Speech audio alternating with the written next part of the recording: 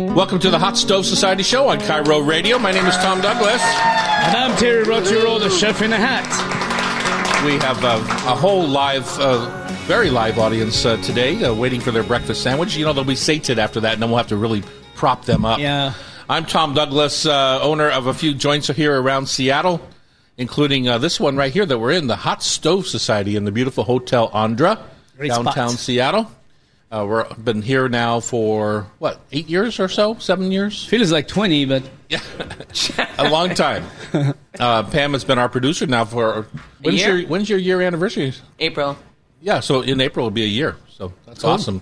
So many tasty subjects today. The market is starting to come back alive. We're excited about that down at Seatown. At the north end of the Pike Place Market, they've been doing this construction project to replace sewer lines. Not good for business. No. You should see Madison. Try to tell people who live on Madison Street. Yeah, exactly. So we're excited to get rid of all that construction debris. It's peak of the season time, and Pamela loves beets, and I don't. And I do. And you do. You lost. We'll see. It looks like that's 2-1. Friends say. 2-1. What do you guys think about beets? Love it. Raise your hand. I got a couple of thumbs down out there. I don't feel... Normally, I'm flying solo when it comes to beets, but I've got a few cabin mates. We have creative recipes showing the versatility of ground meats. I never thought much about ground meats in salads until I started eating in Thai restaurants. Yes. You know, that labnar, right? That's exactly the inspiration. Yeah, I just never thought about it much. Or like I'll have a taco salad or something of that nature. The Three Kernels, Julia Child's master recipe for an unusual whole grain winter side dish. Is Colonel Sander in there? I don't believe so. 2 segments with Trey Lamont today. He is our partner in his spice rub called Trey Lamont's Jerk Rub. And it is it's on our shelves now and is starting to populate in stores around the country. And Trey's going to be here to talk about it and to talk about jerk spice. I've been using it lately. Matter of fact, we're doing it on a new menu I was working on sweet potatoes with coconut milk. That's so good. Wasn't that good? Balance Combo? of flavor. Yeah. Oh. That sounds delicious. Kitchen conundrums from our audience. Any of you guys out there have problems in the kitchen? Or are you all never perfect? Look at these people. They look like they're not a one. Masters of their craft. Masters of their universe. And lastly, we're going to play our Rub with Love Tasty Trivia Challenge, which I fully intend on winning today. I'm going to do a little plug as my taste of the week, if you don't mind, a little self-serving plug. I've invested in a bison ranch. I thought you were going to say bicycle. I was going to in Montana. I'm invested in a bison ranch in Montana. It's a really sweet couple that's doing it. And if you keep an eye on, I'm not sure what channel it's going to be on, Discovery or something like that.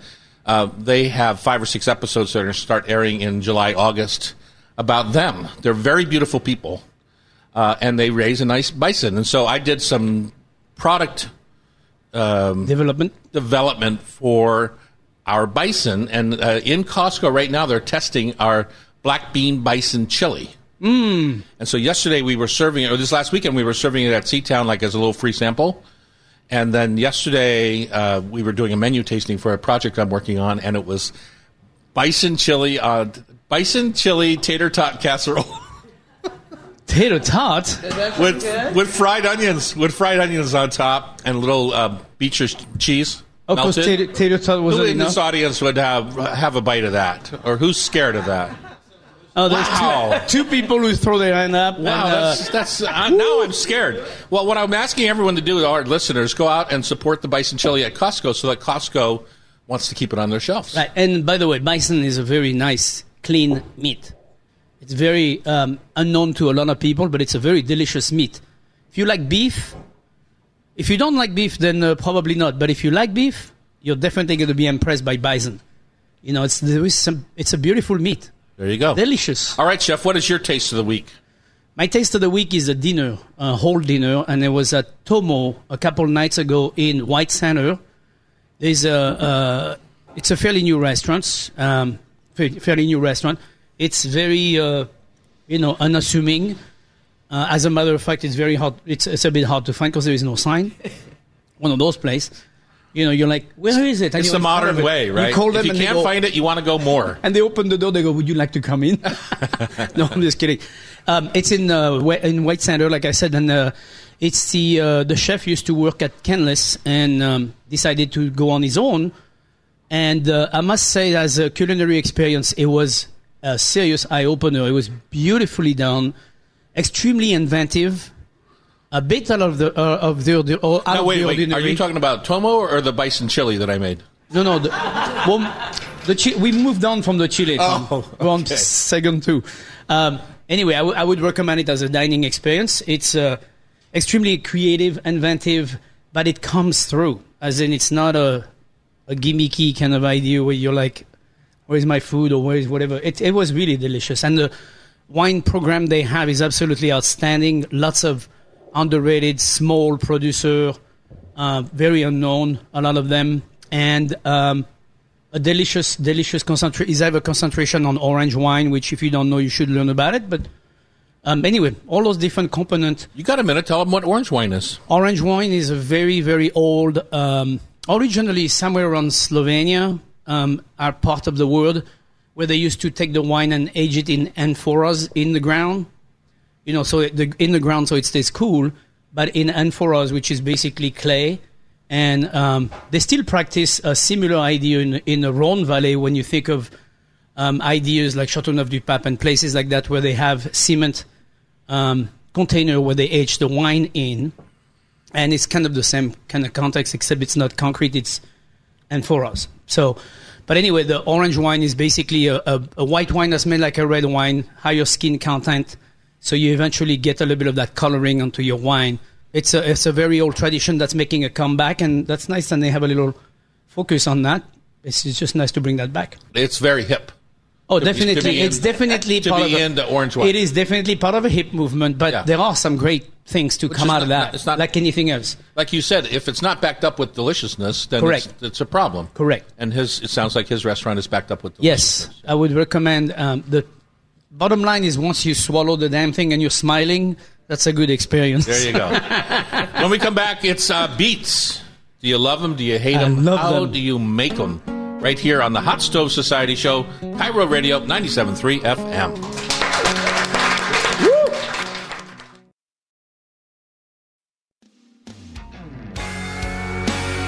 It's Hot Stove Society Radio right here on Cairo. We're diving headlong into the show today. We have 2 hours of deliciousness, and we're excited about beets. Just beat it. Keep going. I had to do that once. Okay, we're excited about beets. Pamela, could you give a little dissertation about, you're the one forcing this on me because you know I hate beets, but why do you feel it necessary to put beets on a show that I host? Just to get back at you. Just to get back at you. Mostly. Exactly. I think I'm a late to the game beet lover because I grew up hating them and they came out of a can and I thought or pickled, which I still find disgusting.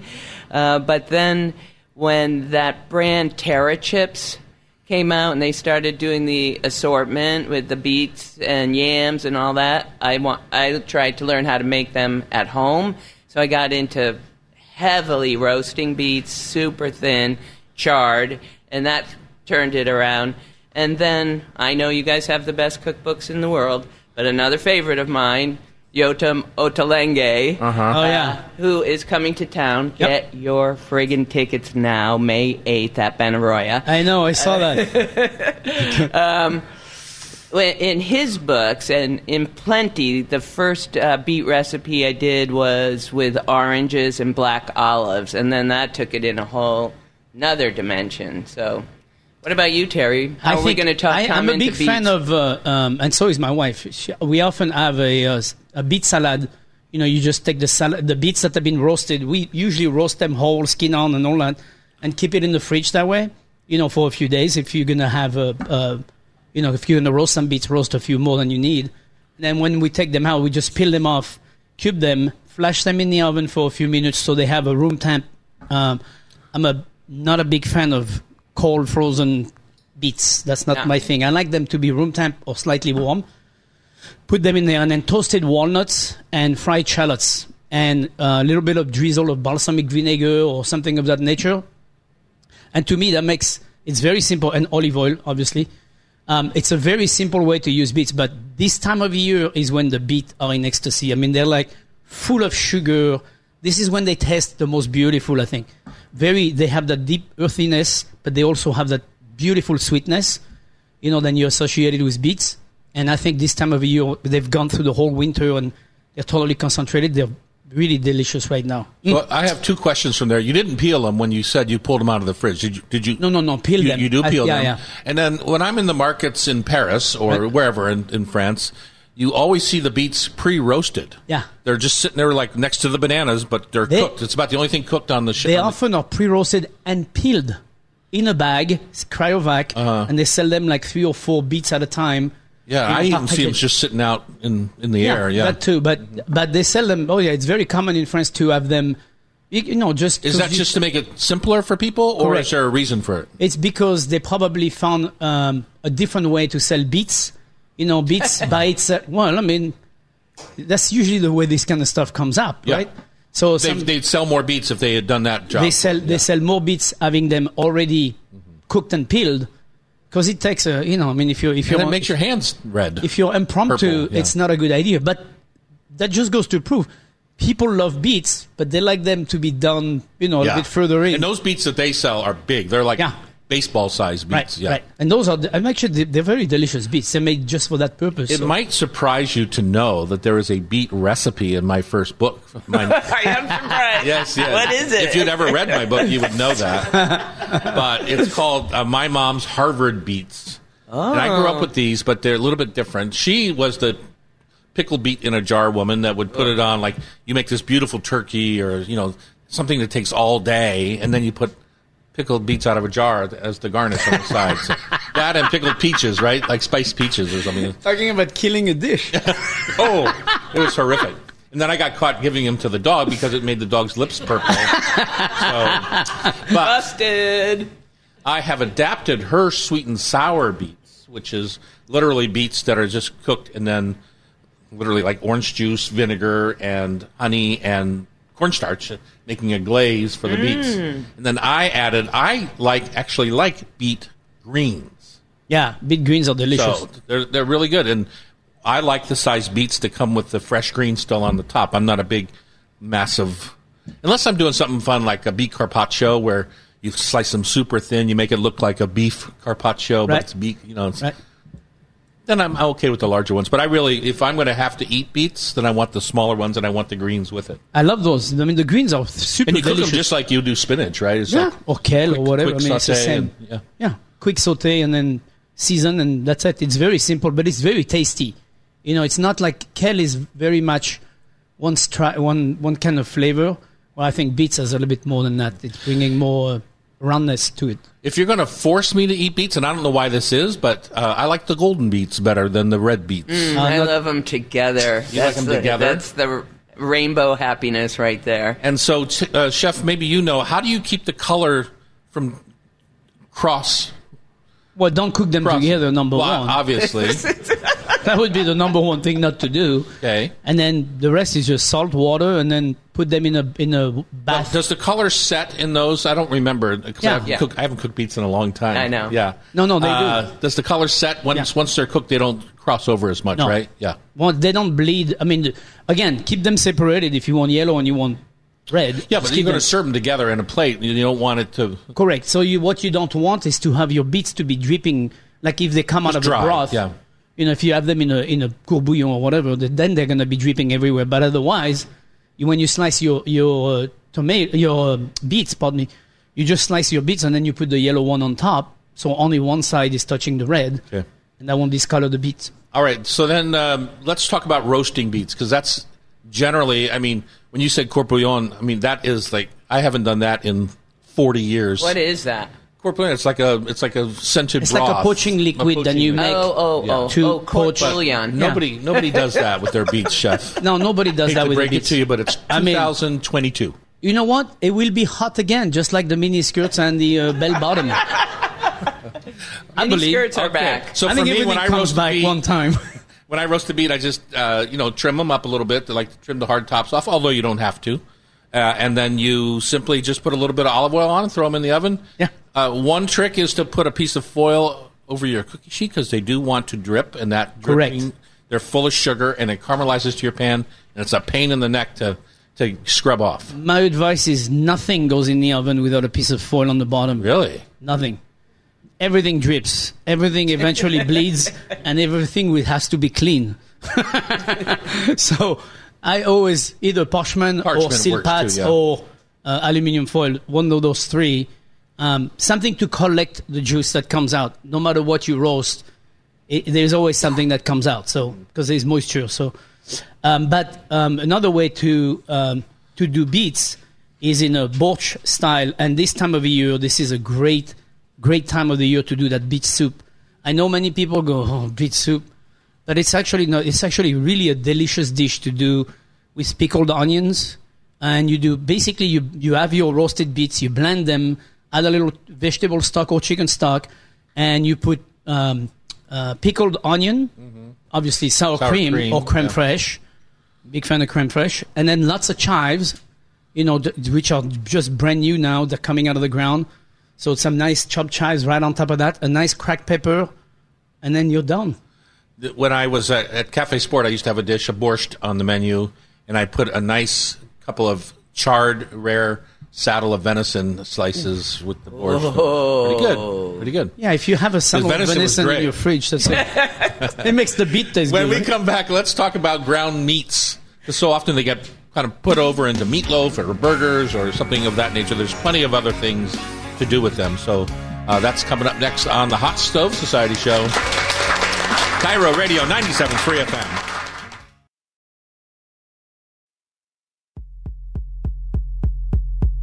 It's the Hot Stove Society Show.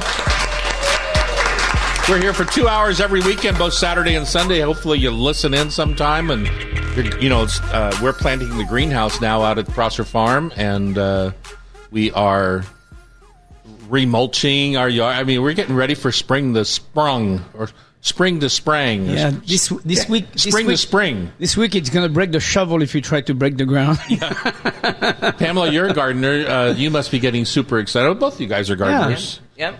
Stuff's popping up. I was a little worried. I've got a heliobore collection. Oh, we covered Everybody those. knows Lenten Rose, and they didn't like the snow because they're in full flower. And then the snow just laid on. They're like, whoa! I looked but at they're popping. They were popping back this morning. Crocuses I are looked coming at up. mine, and they look like they've been confit. Yeah. They look a bit like that. Right now in the backyard, if you haven't covered, we have a Daphne, a beautiful bush of Daphne. Yes.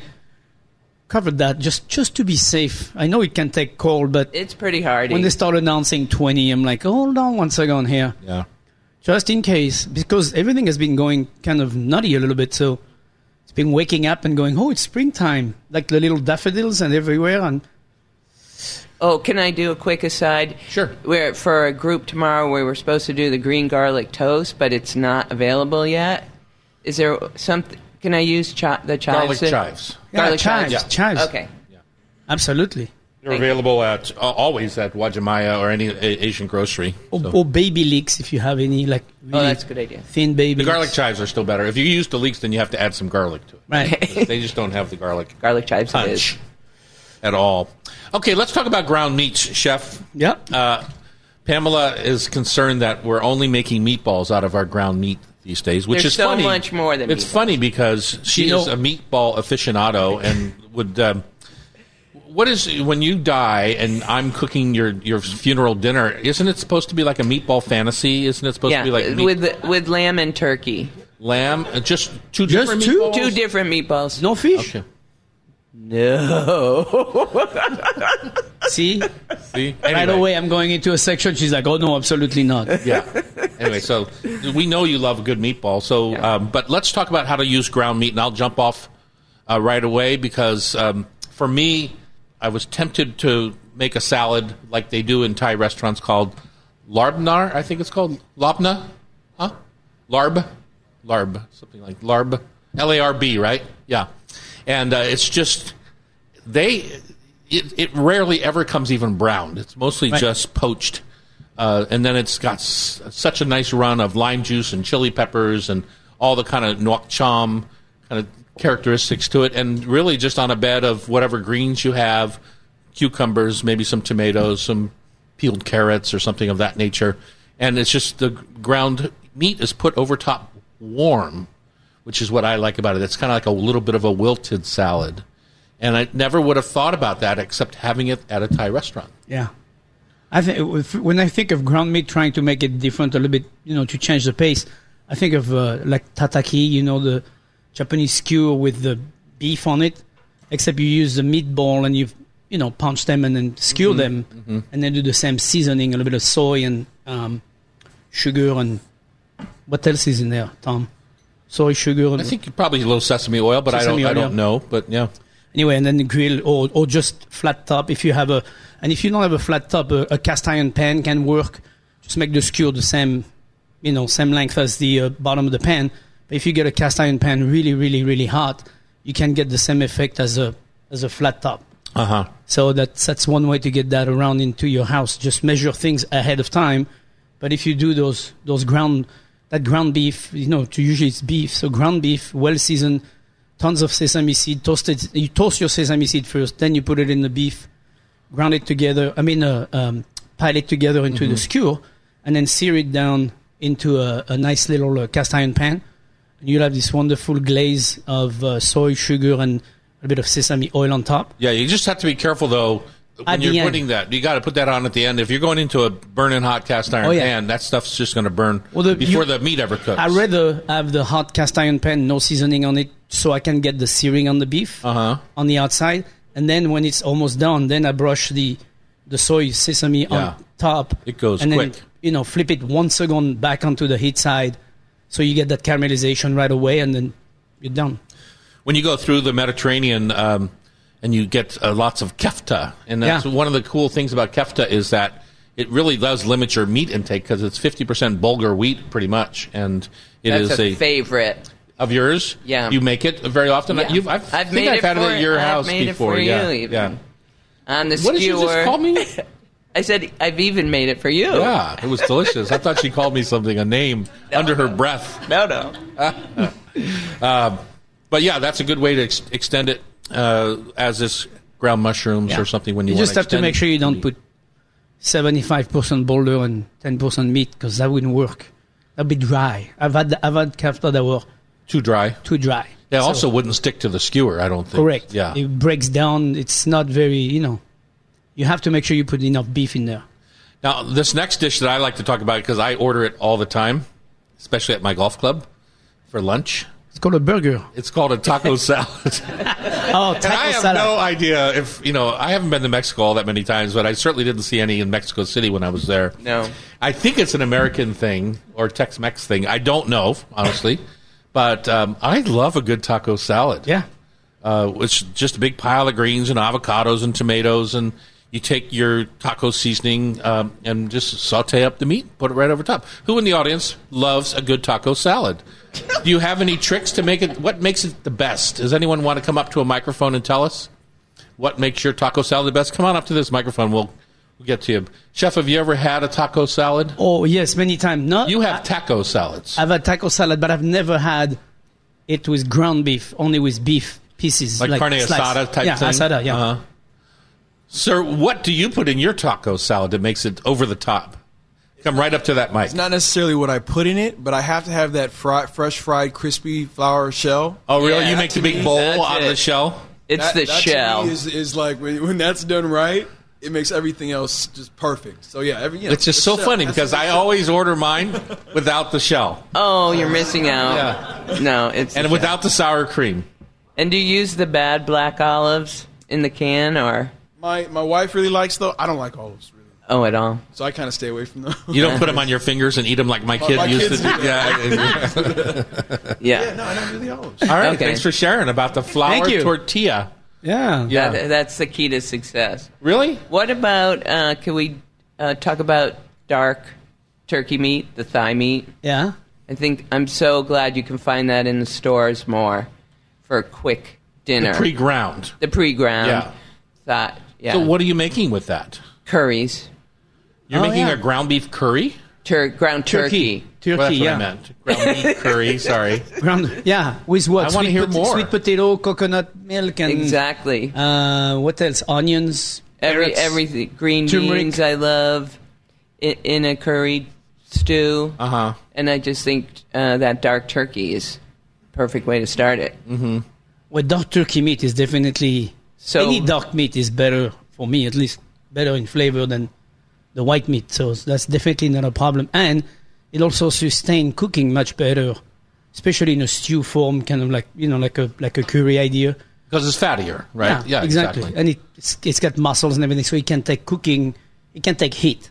Where the breast is usually like you have to be a little bit more in touch with what's going on if you don't want to dry it out. So, And it's great stuffed into things, too. Great stuff into squash or scooped out eggplants. And it's just... Cornish game hens. But- we used to always make those kind of meat rice, wild rice stuffings. You remember that? yeah, It was yeah. Like Oh, hot. I It's hot remember when, that. it's hot when people used to cook their beets in court bouillon 40 years ago. in the 80s, yeah, in court bouillon, yeah. I don't even know what you're talking about. In the 80s, yeah, there used to be wild rice and ground meat. That was a big thing. Mm-hmm.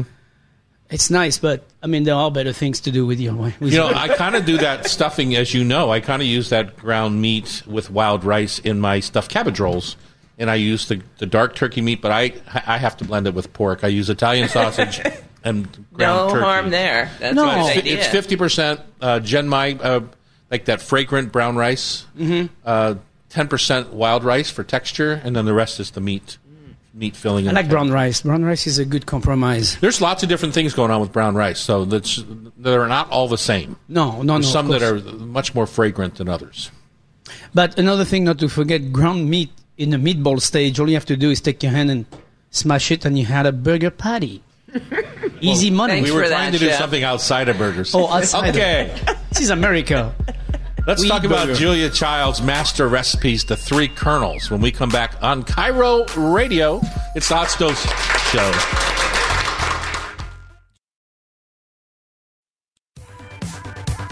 All right, we're back in the kitchen. It's the Hot Stove Society Show, coming to you from downtown Seattle, 4th and Virginia. If you want a landmark, we're in the Hotel Andra. We're across the street from the old Dahlia, but it's now the Dahlia Bakery and Serious Pie. We're above Lola. Brand new redone. The Westin Hotel, the big 2 round towers, is 1 block to our east. If you don't know your way around downtown Seattle, that should be a landmark for you. Exactly. Get some idea where we're at. Chef Julia is a old friend of ours. Sure. And we celebrate her birthday here with a walk-around tasting every August here at the Hot Stove. And Pamela is enamored with grains, and I know you are too. She has a book called Julia Child, The Way to Cook, and my guess is that you can probably only get it used now in bookstores. I haven't seen a new copy. Probably, yes. But they're available by the thousands online. But I've been to many people's houses over the year in a career, and it's very rare to go to a kitchen and not see The Way to Cook. Yeah. Most people have that book as either a doorstopper if you don't cook, It's big. or as a Bible to go back to and refer to as a point of reference. I think it's a go-to book for sure. Yeah. And I love cookbooks, and I know you do too. Yeah. As a matter of fact, in the hallway as you enter the Hot Stove Society, you'll see we have a lending library where you can, browse books while you're waiting to get into a class or something. And you can also drop a book if you want, take a book if you want. But this one never goes out there into the lending library because we're always afraid we're not going to get it back. For sure you would not. Exactly.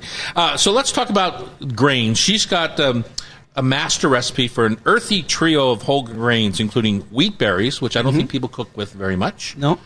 Barley and brown rice. I mean, we talked a minute about brown rice in the last segment, but you love barley, but I love it toasted. So for me, I'll take whole barley or tempeh, Right. the sprouted, toasted, oven-roasted barley. Yeah, Sampa. Sampa, sorry. Yeah.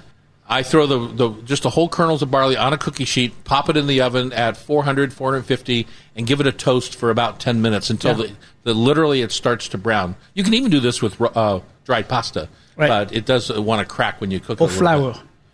You can brown flour, you can brown rice flour. We did it on Iron Chef. We had Sure. toasted rice flour is what we coated our salmon in for one dish. Any other tricks in making a grain somewhat different than what that original intention was?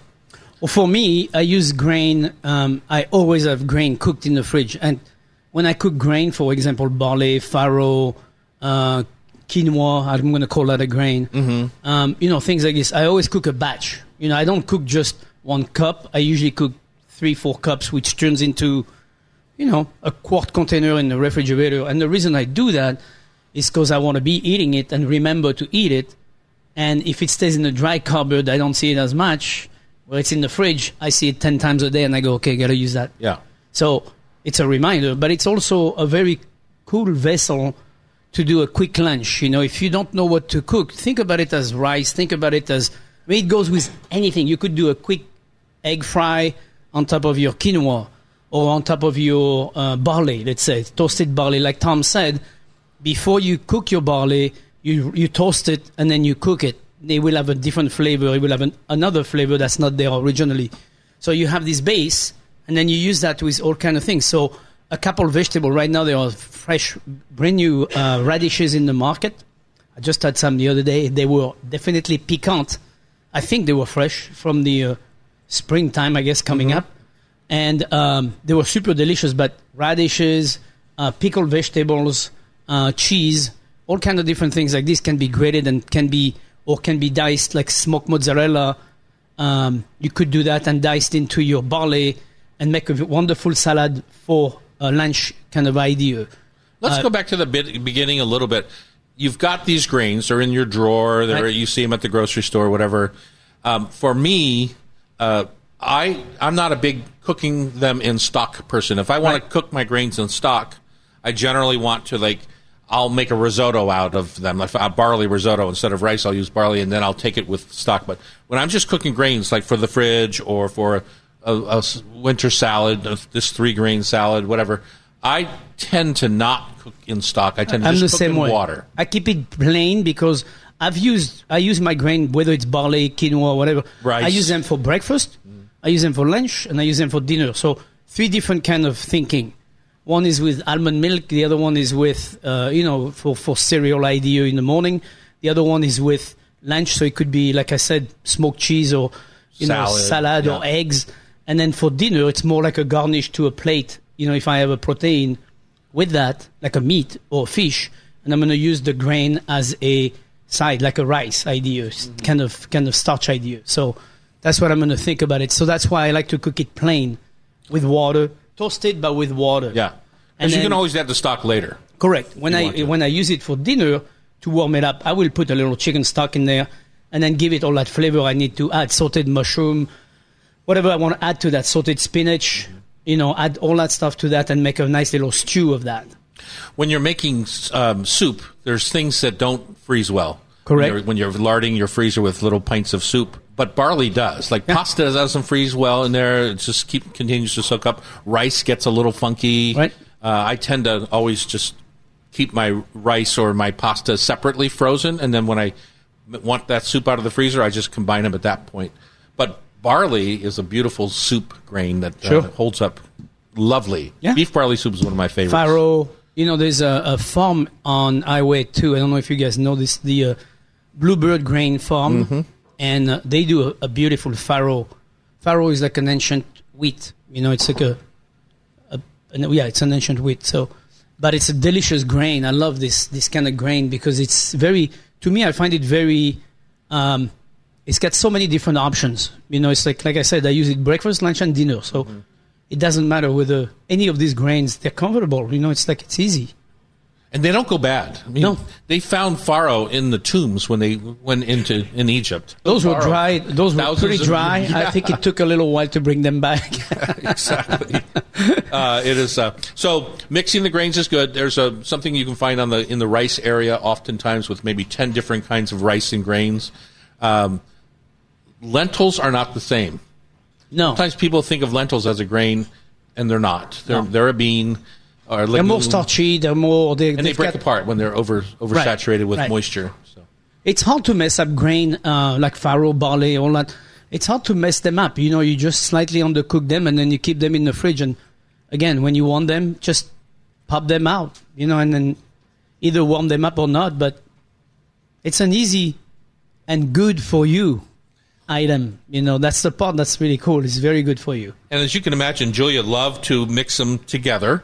She would cook them with separately and then blend them, and with some bacon and bacon fat and butter, and then she would mix cheese in and then stuff them in a tomato, like you were just saying, and then I love the bacon fat and butter and any cream. Cheese. Any cream? No cream, but there's cheese. That's another fat. Oh, it's so delicious. Put them in a tomato and roast it. That's such a classic old recipe. Don't be afraid. It's just cream. Coming up in the second hour is Trey Lamont's going to join us here in the studio. Woohoo! For 2 segments to spice it up with his jerk rub. Audience members ask us, Chef, be prepared. They're out there conniving right now. Food conundrums, questions. And, of course, we're going to finish up with our Rub with Love Tasty Trivia Challenge on Cairo Radio. It's the Hot Stove Society Show.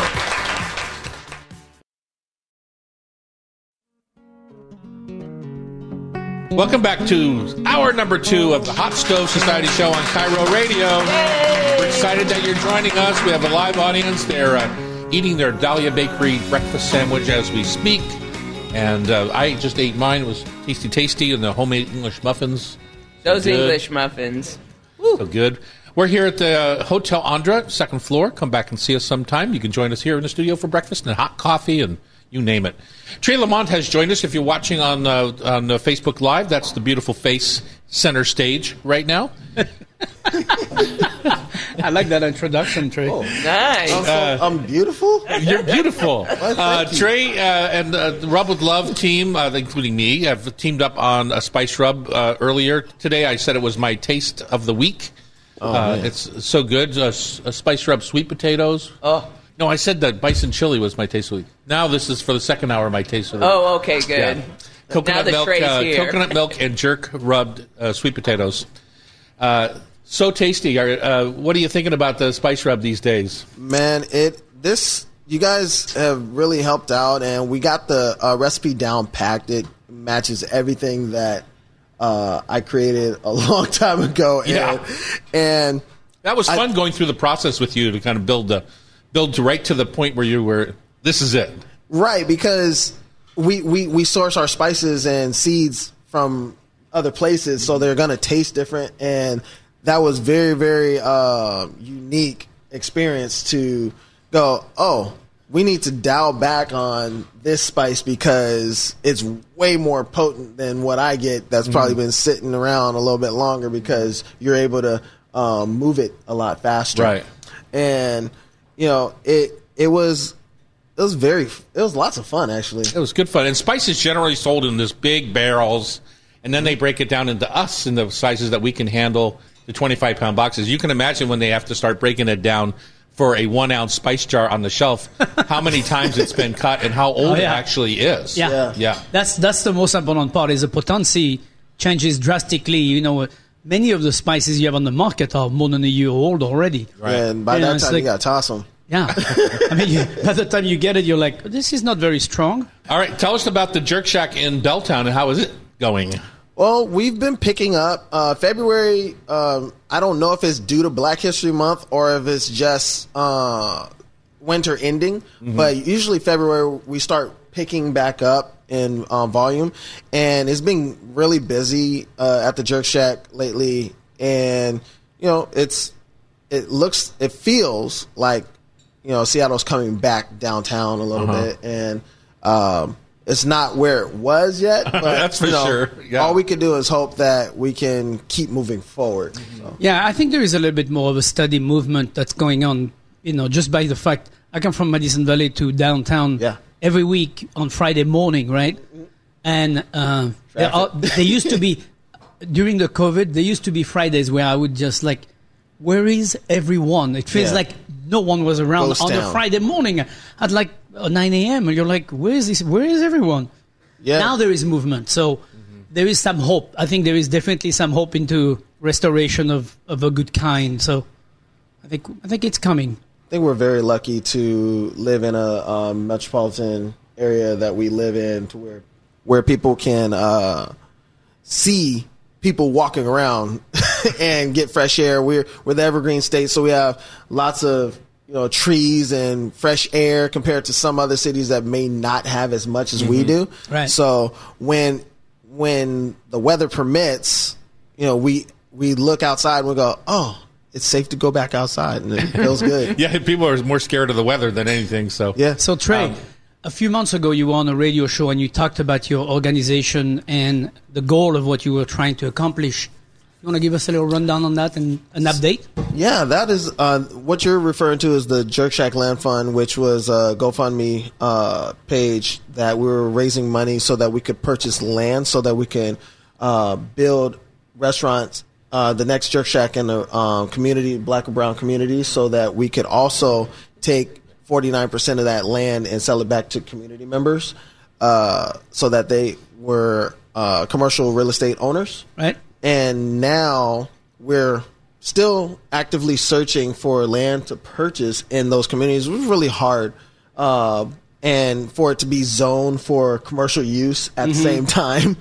and not be right across from a school or, Right. That's, I mean, I don't actually mind being across from a school if it allows, because with what we're doing now, we're opening a location that we're leasing in the Central District, which we will have a free breakfast program for kids every morning for I want to be where schools are. I want to be where there's. It just limits your ability to have a liquor license. Is all I was suggesting. Correct. There. Not that I hate children.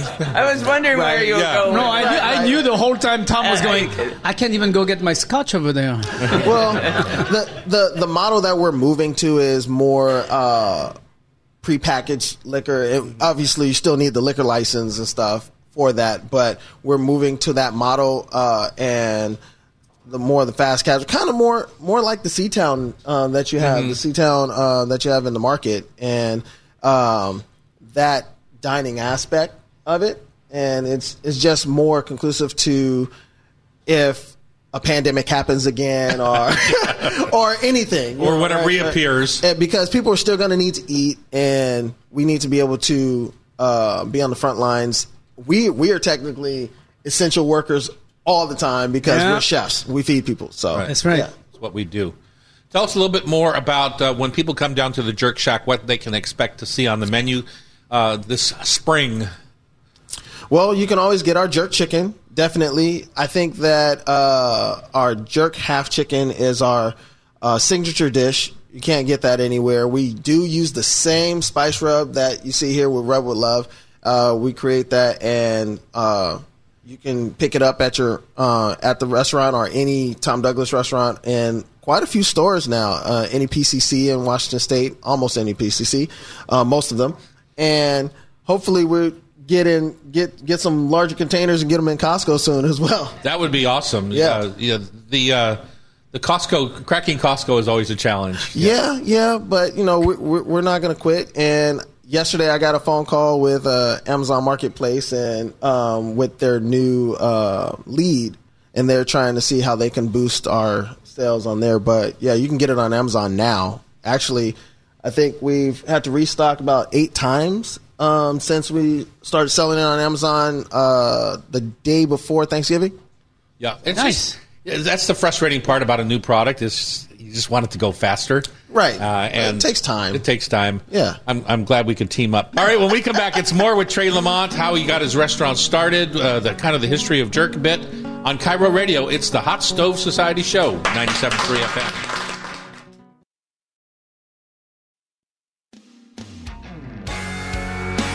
All right, we're back in the kitchen. It's Hot Stove Society. Chef in the chapeau over there on the far mic. Oui, Mr. Douglas. Tom Douglas also on this end of the mic, and then unusual in our center is Trey Lamont is here from the Jerk Shack in Belltown. Thank you. Downtown Seattle. And also our partner we're partners with him in his spice rub, the Trey Lamont Jerk Spice Rub, and now available in your local grocery store or online, or we're trying to get it out there into as many locations as possible. Yes. So, Trey. Yes. Let's go back a little bit. A little bit of the history about how you got to Seattle, or how you came to love this jerk product, and give us your history. All right. Well, I was born and raised here in Seattle, actually, University of Washington Hospital. 1984. But my family background is Caribbean, Jamaican, and some folks come from Haiti and Trinidad as well. But jerk is probably the most popular spice combination in the Caribbean, and especially Jamaica. And whenever I visited family in Jamaica or in the Caribbean at all, or even on the East Coast, and came back to Seattle or the West Coast, that is, I couldn't find the flavors that I craved when visiting family members and, my grandma in New York and, and family members in Caribbean. And I eat great food and I come back to the West Coast and it's just like, blah. Thank you, Terry and I thank you for that. You mean all the work we've been doing? Yeah. Thanks so much. Look. I thought we contributed to something. Y'all's food is great. What I mean is, I know what you mean. There's not enough oomph in my food, in the variety here in Seattle until the Jerk Shack opened up. There were actually a few other Caribbean restaurants which I love and respect, and it just didn't hit for me enough. And as well as other folks that actually visit. So we live in Seattle, and when I look out into the audience and when I look at my customer base, and when they come into the restaurant, they usually come in and they go, "We just came back from vacation and we can't find this food anywhere. Mm-hmm. Please hit the spot for us." And when they eat my food at the Jerk Shack, they go, "Oh my God, thank you so much." And, that's what I want for people. And I also want for people who have never been anywhere else, when they come to Jerk Shack, when they taste the food and then they do get a chance to go somewhere else, they go, okay, they're doing it right. They're doing it the right way. So when I've been using a lot more jerk spice now that we've been doing this. I did it the other night in a class here. It builds. Yes. Even as this Finnish spice, it builds in flavor, bite after bite after bite. Tell us how you build a jerk spice, because some people are going to want to try and make their own. Some people will take the shortcut and have the best one out here that's yours. You know what I'm saying? It's like, how do you build that flavor? What's the process? Building and developing this flavor of jerk, every jerk is going to be different. Obviously. Like curry, right? It's a house special. Yeah, it's a house blend. Yeah, every family has their own spice, rub that they're going to do. But a lot of folks don't actually do a jerk rub. They do a jerk marinade. Mm-hmm. And just like curry, the way you do a jerk marinade is with the fresh ingredients. And the way we do it is, the seeds, we grind the seeds to make the dry spice rub. And I prefer that way because, like you said, you can use it as a finisher as well as developing the flavor. So it's just like when we're teaching a cooking class, we're like, you got to season throughout. You got to season throughout, and you got to develop the flavors. You got to taste as you go. Same thing. I treat this like salt. Like I season before, I season during, and I season after, and that's how you develop those flavors in those the different layers, and they all taste different. You're gonna cook with it, and you're gonna cooking it at the same time, and you're gonna taste some of it, and you're gonna go, "Oh, that tastes good," but at the very end, you're gonna hit it just like you would with salt, and you're gonna go, "Oh my God, that tastes even better," and it tastes different. When you're cooking it, when it's wet, you can wet it with oil and, use it as orange marinade. Juice, yeah. Use it as, use that orange juice, sour orange, anything, lemon, all of that. It works. It's the same thing as you would use for salt or any other spice that you would want to definitely have the majority of the flavor. Jerk spice is mostly, allspice. Well, not mostly, but you can't have jerk without allspice, which is the pimento berry, and thyme, garlic, and Scotch bonnet or habanero, either one of those. But other than that, you can, garlic, ginger, all sorts of different spices can make a jerk, just like you can do curry. It's a great, 2 days ago, we had a bean, tomato, kind of Italian soup. And sausage in it. Yes. And we finished it with jerk. Oh, my God. That was my first job at home. Finished it with the jerk spice on top. It's like took it one step above. I mean, like you said, it just really brightened it up. And it wasn't too spicy for you? No. Because you didn't add that much, right? No, I mean, I used it so that I could get the flavor of the finishing product, not just the main, You have to, like anything else, you just use it and you taste it, like you said. Bring it to a boil for 1 minute and then you taste it. And then you go, okay, that's hard enough for me. I think that the rub that we put out together, the Rub with Love here, I think that it's not spice as in hot spice heavy. Mm-hmm. It does have a back kick, but the thing is, it's about balance for us, right? As chefs, we talk about balance and layering the flavors and making sure that it's not too hot to where you go, oh, I can't eat it, right? And the other day, I did a cannellini chili, oxtail chili. I did oxtail. I braised the oxtail, cooked that down, got the meat off of it, and I did the jerk spice as the flavor profile in there as well, and it was amazing. So, do you know where it's good?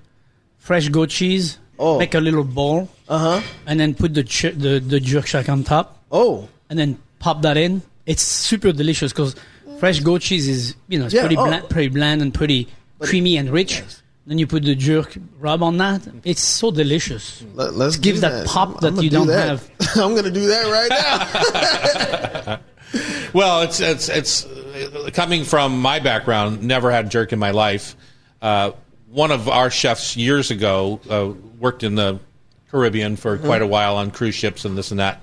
Fell in love with jerk. Yeah. Started making it, and that's when I fell in love with it. But he always smoked it. Yeah. Is that something that is typical or not? I'm doing that today. I'm smoking a whole pig today.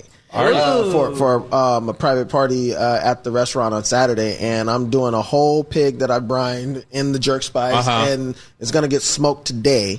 And are you cooking it all the way with smoke, or are you just putting smoke on it and then going to roast it? I'm smoking. You know what I mean by like for an hour? Right. Yeah. I'm smoking it for overnight, and then I'm going to roast it at the end so that skin gets nice and crispy and everything. All right, Trey, you're going to stay with us one more segment. Yeah. We're going to answer some questions from our audience about their kitchen conundrums and maybe a little bit about jerk. We'll find out. On Cairo Radio, it's the Hot Stove Society Show, 97.3 FM.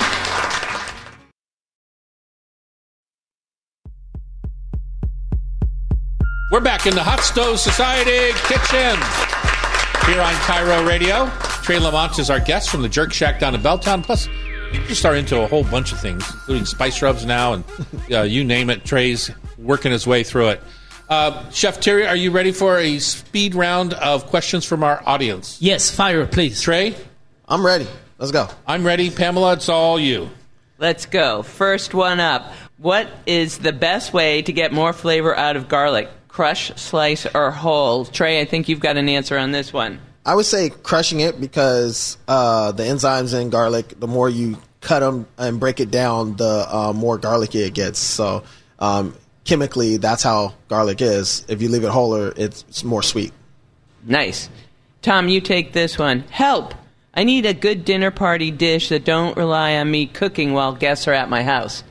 Beef bourguignon. I was just going to say beef bourguignon. I stole his thunder. I think that's a good, or mushroom bourguignon. Then all you have to do is just make the toast right at the last minute, and it's delicious. Oh, Tom, you can take this one because it's related to the class you did for us this week. Can you give us some unusual uses for the jerk rub or any of your rubs that are out of the ordinary and on the label?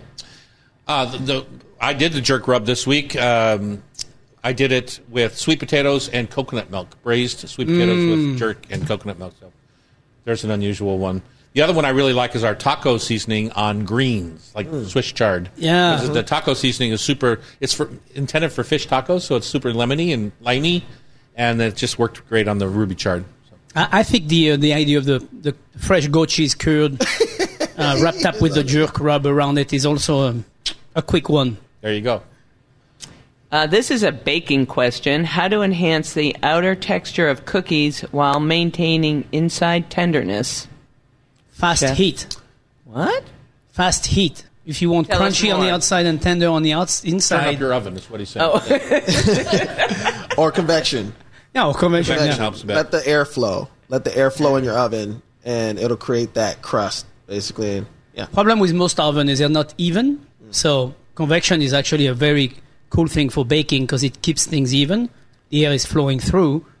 And then high heat to start is always a great idea because it crisps up the outside and keep the tenderness on the inside. Another trick is like on a shortbread, rolling it when it's still if you're making a roll instead of just in a pan, is put some Demura sugar on the outside, and it crunches up Caramelized. beautifully when you eat the cookie. It's really crunchy. Next one is about pork belly. Favorite preparations.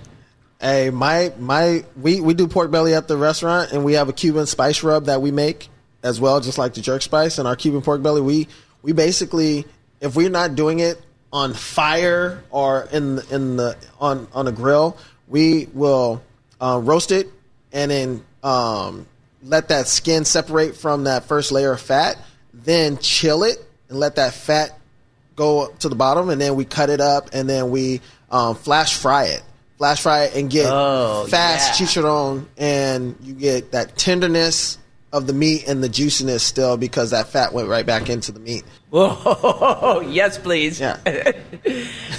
Where can I find green tomatoes? At your home. Grow them yourself. This time of year it's hard. This time of the year, I don't think so. Inside. Yeah, I think this time of the year probably not, but wait another couple months and then you'll find some green tomatoes Yeah. available. We actually buy them direct from Charlie's because he's got a ripening situation, and so he starts with a greener tomato, and so we can buy them, but you don't see them in the grocery store. Yeah. Unless you can there- grow is- them in your house. Is there an ethnic market that works on green tomatoes? Like, A what? Some sort of ethnic market? I was just wondering. Oh. Like sometimes you see all kinds of wacky eggplants at Wajimaya this time of year, and so, I I don't know. just think Seasonal. February and March in Seattle, green tomato is going to be a little bit of a stretch. Yeah. True. And ending with a bit of a scientific one, is there a difference in a hard boil or a soft simmer in making your stock? Yes, simmering is always a better thing. Let it simmer for a little bit longer than you would boiling fast. Now, there are different train of thought. If you're doing, for example, I like to use, after I roast the chicken, I like to bone the chicken out and keep those bones and make a stock out of that. Now, that's a quick boil, and that's about 30 minutes. Now, if I'm making a raw bone from scratch, I roast the bone, put them with vegetable, put them in a pot, cold water, and then I bring it to a boil. Then I simmer it down for a couple of hours. Those are the two different ones. Well, it's also a cultural scenario course, there, of too, course. because if you want some of the tastiest ramen you're ever going to get, it's from a stock that's been hard-boiled to incorporate the fat into the broth, right? And that's why it's all cloudy. And Right. so that's a certain style of broth for ramen. So there's a big difference in the temperature and treatment Well, in your yeah. result. Yeah. Right. I think it's the molecular structure, obviously, like the change of the molecular structure of the fat in not just in ramen broth, but in anything that you're boiling that has fat in it. And that slow simmer is going to allow that to kind of like stay the way it needs to be. And then the hard boil is going to separate it, and then you'll be able to bring it back in. And then, you break it down. You break down the chemical structure. Love the science. And don't worry about removing the fat on any stock. Just put the stock outside, especially today. Let it cool off, and in an hour, you'll have all that fat right on top. Then you can take that fat, put it in a cup next to your stove, and use that for cooking when you want to do a hot sear. Yep. Brilliant. You're talking about the schmaltz from the chicken. Yeah. Chicken, whatever you're cooking, whatever stock you're making, duck, chicken, even bacon. That's what we Bacon do fat? for the jerk fried chicken, the half chicken. We take that schmaltz and we cook the next batch of chicken in that, so that we basically confit Enhance that chicken flavor. and then- Enhance flavor. Yeah. There's so many times people just don't think about fat as being as useful as it is. So, like when you're making a New York steak, for example, and I know Terry would probably go with the Burt and Noisette, right? The little brown butter seared in. No, I But mean, for me, I take a little slice of that fat off the outside of the strip, and I render that in the pan, and then I cook my steak in the beef fat, and it just helps with Tallow. the beefiness. Yeah, it about depends on the steak itself. thickness of your steak. If it's a quarter inch, then yes, I will go with butter. But if it's an 1.5 to 2 inch steak, I will definitely go with some fat because the butter is not going to be good enough to cook that the way I want to. And I think the fat, what's cool about it is you put it in the pan when the pan is super, super hot, and the fat just goes straight onto the pan. Then you put your meat in there, and it gives you that gorgeous sear that you're looking for. And you can buy beef tallow in the stores too, but it's very expensive. It's amazing how much people throw away that they don't think about it, rendering it themselves. Well, yeah, I mean, between clogging your pipes and dirtying your garbage, it's kind of like it's a waste. You guys drink alcohol and smoke and all that stuff. I eat fat. See, those are my things. Well, you don't eat that much fat. I'm sorry. We eat fat too. Oh, damn. Man, you guys got it all. We drink coffee, and we eat fat. Coffee's good for you, though. Is it? Yeah, of course it is. Yeah, a little. Yeah. Keep your Well, if spirit you're up. watching our show today, you can see Trey from the last time he was on here. You said you lost 40 pounds. Is that right? Yes, I have. But that was due to eating. Because not eating. As you know, most people think that chefs eat throughout the day because we're cooking all day. That's quite the opposite. We don't eat until we leave and we go home and we decide to make a sandwich, some eggs, or and when I say eggs, I mean like lots of butter, nice and creamy with cream in it, and cheese. and not 1 egg, 3 eggs. No, speak for yourself. I eat 6, and a nice crusty bread, and we're toasting that in some butter too, and we're eating that and creamy and stuff like that. We eat that 1 to 2 meals a day usually, and it slows our metabolism down tremendously, but I had to take control of that and start eating throughout the day, and lost 40 pounds. Easy. Nice job. Good for you. You look tremendously I'm handsome. Good for you. Thank you. All right, you know what's next, right? It's the last segment, last part of our hour we get to share with you. It's time for Food for Thought Tasty Trivia, brought to you by Rub with Love Spice Rubs. When we come back, it's the Hot Stove Society Show, 97.3 FM.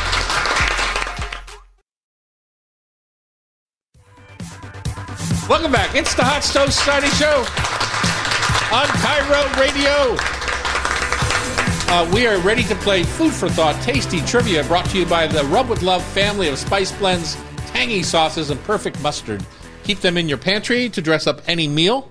Rub with Love is available at most grocery stores and in areas like Metropolitan Market. I know they have it at the Ballard Market, where I shop oftentimes, in Shoreline Central. J. Matheson Gifts in Everett. Made in Washington stores, McClendon Hardware stores. They're all out and about, and we're trying to get Trey's Jerk in all of those locations, too. So, Pamela, tell us how to play the game, who wins what, and all that sort of thing. Each of the contestants is going to get 5 questions, and there's a winner and loser based on how many correct answers you have. And this week's prize from Rub with Love, of course, is Trey Lamont's Spectacular Jerk Rub, and my Spectacular Veggie Rub, and the new Pizza Spice. So it's a trio. Nice job. Wow. Taste And treats. just so you know, Hildegard and Trey, the loser has to pay for shipping. Oh. Shipping is expensive right now. Yeah, especially But- who's the winner? Who's going to be the winner? Tom's going to draw from these names that So were you have submitted. to ship it across the room. I chip it across the room. Okay. Much Okay. cheaper now, Trey. Just so you know, Trey picked out a helper here from the audience. You are live, right, Hildegard? She's live. Hildegard is going to join us. And Hildegard, when you answer a question, you have to jump right up into that microphone.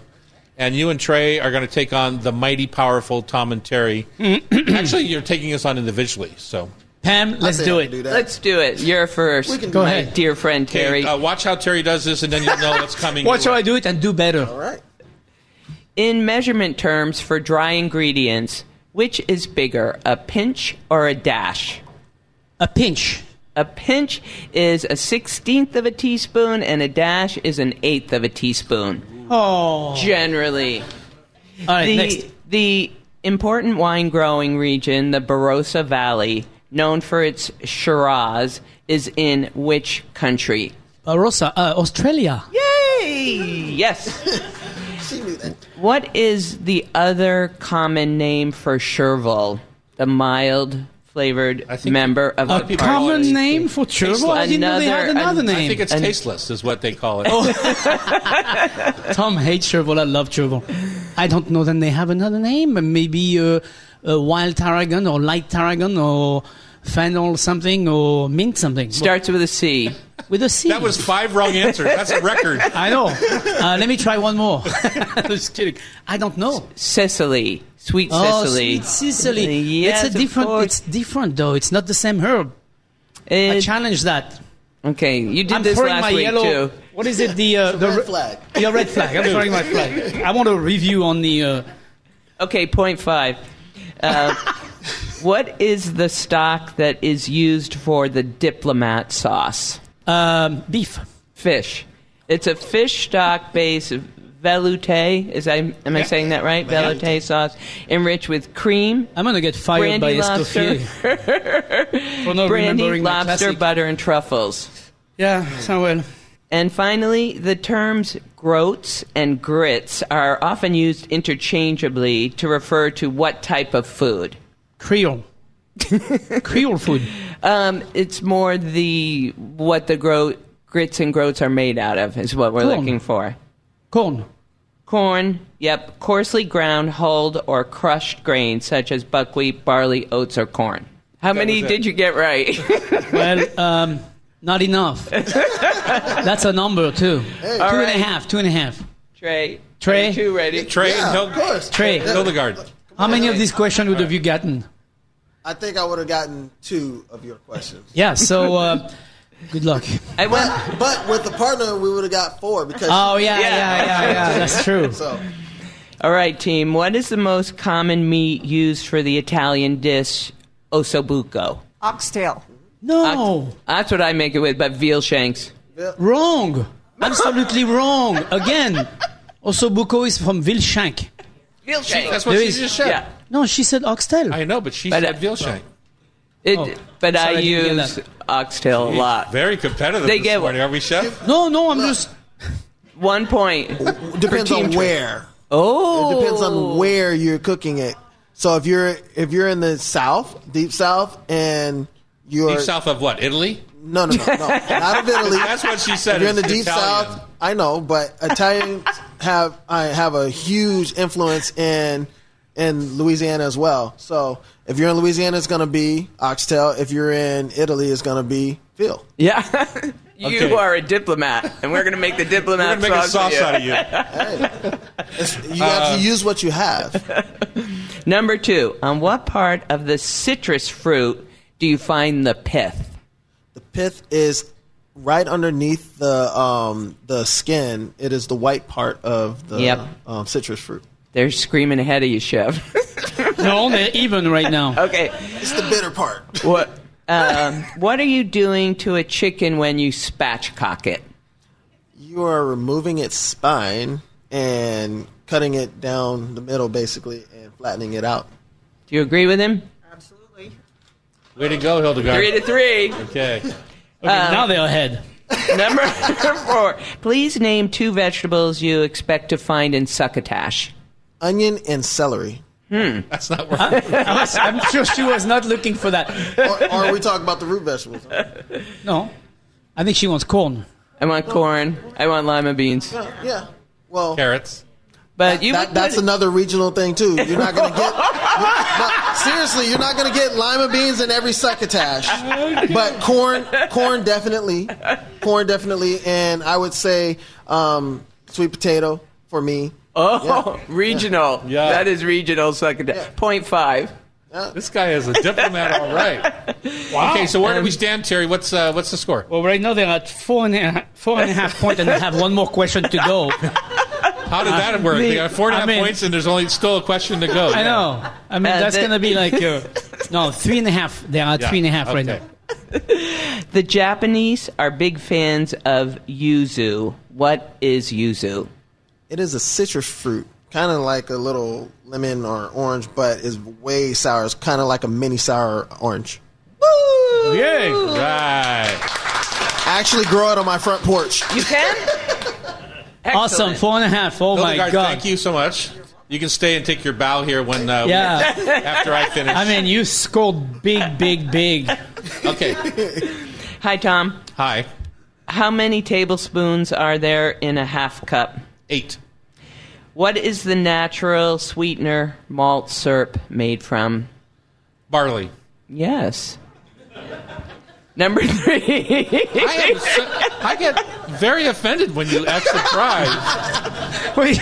Yeah, I get offended that he guessed it and he was right. I mean, Beer, he knows this. I don't drink beer. No. Please name the animal and the part of the animal that provides us with guanciale. It's the jaw of the pig. Yes, thank you. What is a Spanish name for the single-serving turnover with a pastry crust and savory meat and vegetable filling? Empanada. Empanada. And finally, ooh la la, 4 out of 5. Watch it. Bonus point here. a nod to the tragic happenings in the world, in the news, but a different take. Please describe the alluring characteristic of the famous Ukrainian dish, chicken Kiev. Kiev. They've been pronouncing it on the news, Kiev. I didn't realize that. That's It's spelled differently. It's K-Y-V. IV. Yeah. No, we always said K-E-I-V. Kiev, right? but Kiev. they say But it's Kiev, Kiev. is what they've been pronouncing. Anyway, it is tragic and super sad about that. It is a chicken breast that's got ham and cheese in the middle. I know, and it squirts out. Yeah. yeah. And it's breaded. It sounds weird. But I What can't wait sounds to weird have about it. that? Anything breaded is delicious. It's like a croque monsieur without all the breading and everything. It's just the chicken and the cheese and the ham. I think Mr. Douglas... 5 out of 5 for Mr. Douglas. Terry, you have to pay to have the delivery of the spices to our winner. Let me get my FedEx truck. And Pamela, who did you say the winner? Let's pick a You're pick a picking name. it. Matthew Craddock. All right.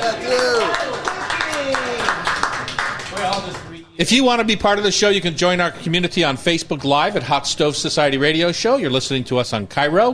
The show is produced by Pamela Hinckley, Sean McFadden, and our editor is Sean Don't Call Me Del Torre. And remember, if you miss any episode of our show on 97.3 FM, you can listen via podcast. Just subscribe with your favorite podcast app. Have a fabulous weekend. Thank you for listening.